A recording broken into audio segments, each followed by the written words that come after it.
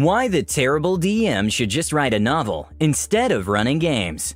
While in college a couple years back, I was invited to a D&D 5e game. It had already been underway for a few sessions, and so I was coming in at level 11, mid-campaign.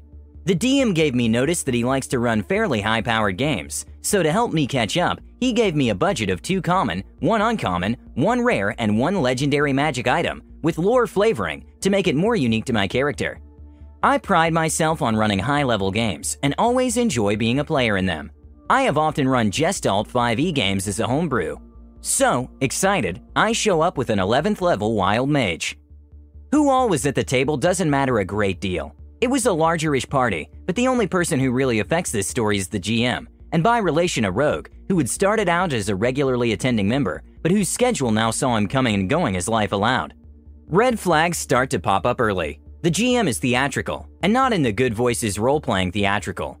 He would roll a fistful of D20s and make a show of perusing them, tapping his chin as if doing some complex math. And this was from everything ranging from a barmaid's sexuality to whether our wizard could find components in the city we were in. I find out in my 3rd session that 5 sessions back, they had all been jumped up 4 levels in a single session. But the catch? They didn't get to choose in what. This came up when the party fighter and I talked, and he said he was jealous I was such a high level in a single class, and that he had been planning to do the same as a fighter before he was given 4 levels in Ranger. The DM apparently gave out these levels based on how he felt the characters were progressing.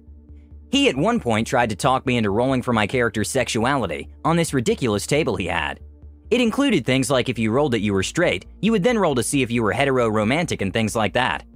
I cut that one off at the pass by just telling him my Wild Mage was pan, plain and simple.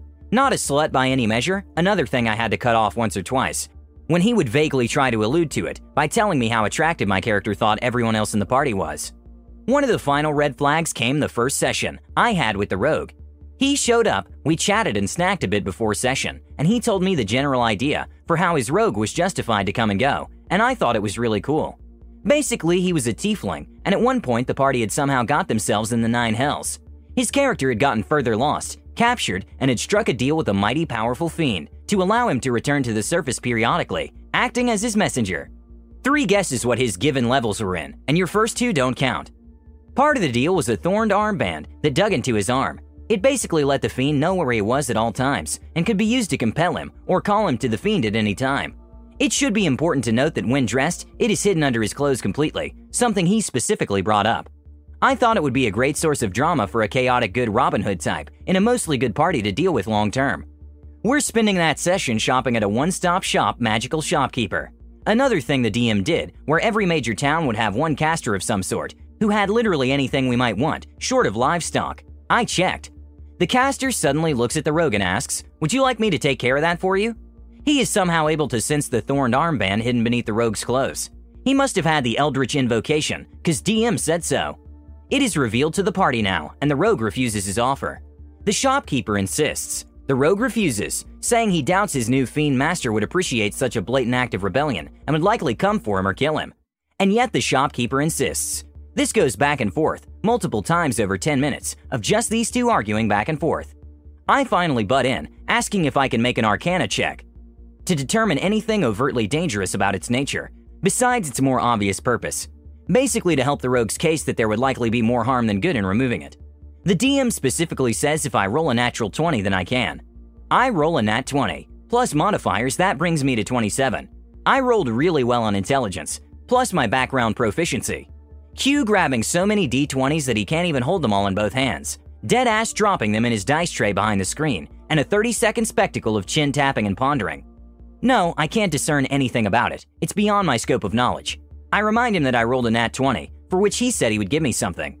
Nope, he insists that I can't tell if it's anything other than an ornament. A bit exasperated now, I ask why he even let me roll, if there was mechanically no chance of me making it with a perfect roll. He ignores the question by turning to one of the other party members who had asked about some components before the whole incident occurred. I didn't want to fight with the DM about it and left it be. A few minutes later, he asks the rogue what his passive perception is. It was something pretty high, but I don't recall what. Yeah, you don't notice anything. Later that day in-game, we're bedding down for the evening when the rogue notices that the armband is missing. In a panic, he rushes to the shopkeeper and confronts him. The storekeeper then informs him that he cast some DM magic to show that fiend where it stands, that removed the armband, essentially stripping the player of a plot device crucial to his schedule allowances in real life, and in spite of both in and out of character that he wanted to keep it. The rogue in character asks if there is any way to get it back to avoid drawing the ire of the fiend, all while out of character reminding the DM that this was a plot device they had worked out together to enable him to stay in the game in spite of his real-life scheduling issues. Another fistful of D20s are rolled. Another 30 seconds of pondering. No. And that was the straw that broke the camel's back.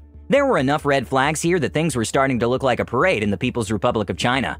Partly afraid of just how much more railroady and bad this was going to get as things went on, and partly afraid of being a personal target of such crappery, I came up with a reason to avoid much in the way of conflict. We were still good friends away from the table, and dropped out.